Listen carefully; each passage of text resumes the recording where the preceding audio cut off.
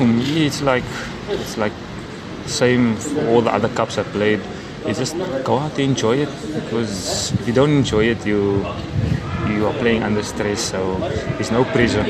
For me, it's go out there. Like I said, it can go either way. Go play without fear, without pressure, just enjoy the game.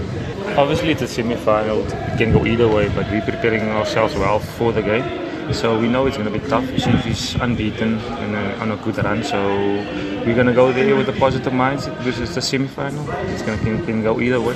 No, they are a big squad. They have quality players that can just come in and fill the positions. So for me, for Chiefs, as Chiefs are a big team, they have a big squad. There's even quality players on the bench that can just come in and take the position. Obviously, all three of them, or all four of them, like Manyama, he plays, have quality, so we'll try and prepare ourselves very well for them. Obviously, it's still a long way before the game, so we'll see on Sunday what happens.